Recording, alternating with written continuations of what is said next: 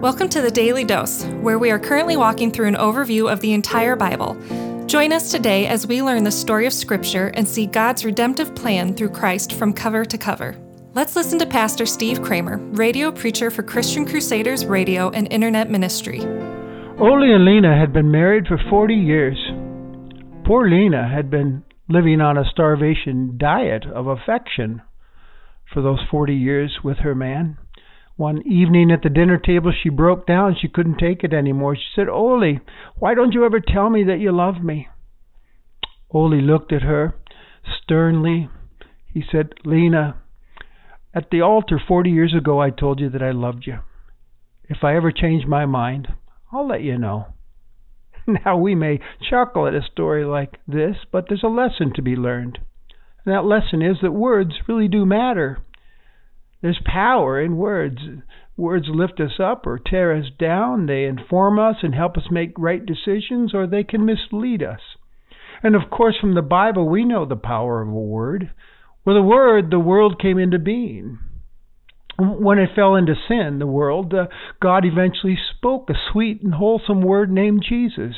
The Word became flesh and dwelt among us, full of grace and truth, the Gospel of John tells us. This word is a word that gives new life to us. And again, we are taught what an impact words can have on our relationship with others and the power of the tongue, for instance, in the book of James. Well, the writer of Proverbs knew that to be true as well.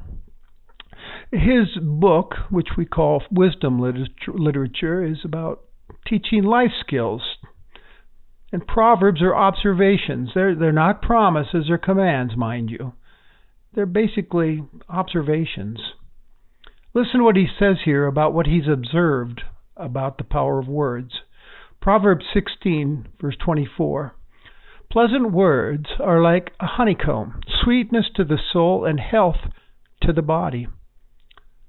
Pleasant words, let's talk about those. What comes to mind? Kind words. I care about you. I love you. Encouraging words. I believe in you. Affirming words. My, but you do that well. What a strength that you have there. Comforting words. I'm sorry you're going through this, but I'm here for you. Grateful words. Thank you for being a part of my life. Well-timed and gentle words. What comes to mind is a story I read years ago. In 2011 Leadership Journal article, Gordon MacDonald shares this story about his friends Paul and Edith Reese. When the Reeses were in their 90s, he asked if they still fought after 60 years of marriage. "Of course we do," Dr. Reese responded. "Yesterday morning was a case in point. Edith and I were in our car and she was driving. She failed to stop at a stop sign and it scared me half to death." "So what did you do?" MacDonald asked. "Well, I've loved Edith for all these years, and I've learned how to say hard things to her, but I must be careful because when Edith was a little girl, her father always spoke to her harshly. And today when she hears a manly voice speak in anger, even my voice, she's deeply, deeply hurt." "But Paul," MacDonald said, "Edith is 90 years old. Are you telling me she remembers a harsh voice that many years ago?" "She remembers that voice more than ever," Reese said. MacDonald asks, "So how do you handle that driving situation from the other day?" "I simply said, 'Edith, darling, after we've had our nap this afternoon, I want to discuss a thought I have for you.' And when the nap was over, I did.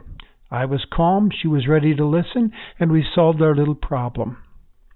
MacDonald concluded, "These are the words of a man who's learned that conflict is necessary, can be productive, but must be managed with wisdom and grace.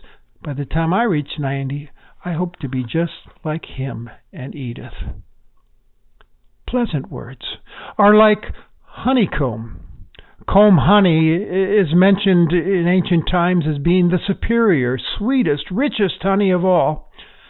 And its sweetness to the soul, the inner life. And its health to the body, which is literally to our bones, which were the core of a person. In other words, these kind of words bring healing and wholeness to the other. Pleasant words can improve then our marriages, or our other relationships for that matter, So here we have some godly wisdom for a good marriage or a good friendship. It can bring sweetness and health to your marriage. This advice keeps telling us, keep it sweet and wholesome. The Apostle Paul talked about it like this in a text from Romans.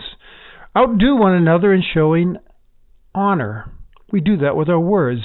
What if we employed that in our daily conversations with one another, outdoing each other and showing honor with our words, praising each other, esteeming each other, thanking the other, showing courtesy to the other, supporting the other, and affirming? What a difference that could make in our relationships. And so here's your 30-day homework assignment. If you're married or you're working on a friendship, I want you to take this proverb seriously and every day tell each other one thing that you like about the other. Use some pleasant words. It could lead to both of you singing, "How sweet it is to be loved by you." The Daily Dose is a partnership between 4 ministries. First is Christian Crusaders, where you can find weekly 30-minute worship services at christiancrusaders.org, and where you can hear engaging interviews and other content on one of our 3 podcasts. Second is Fresh Wind Worship, whose weekly worship services are available on their YouTube channel, Fresh Wind Ministries, and linked to their Facebook page, Fresh Wind Worship. Third is the Cedar Falls Bible Conference, whose conference videos are available at cedarfallsbibleconference.com. And please consider joining us for our 100th annual conference on Saturday, July 31st through Saturday, August 7th in 2021. If you or someone you know could benefit from an anonymous online Christian mentor, please visit issuesiface.com, which is provided by Power to Change Digital Strategies, our 4th partnering ministry. Please subscribe to this podcast, leave a 5-star review, and prayerfully consider financially supporting one of our partnering ministries. And check our episode notes for links and more details. Thank you for listening, and may God richly bless you.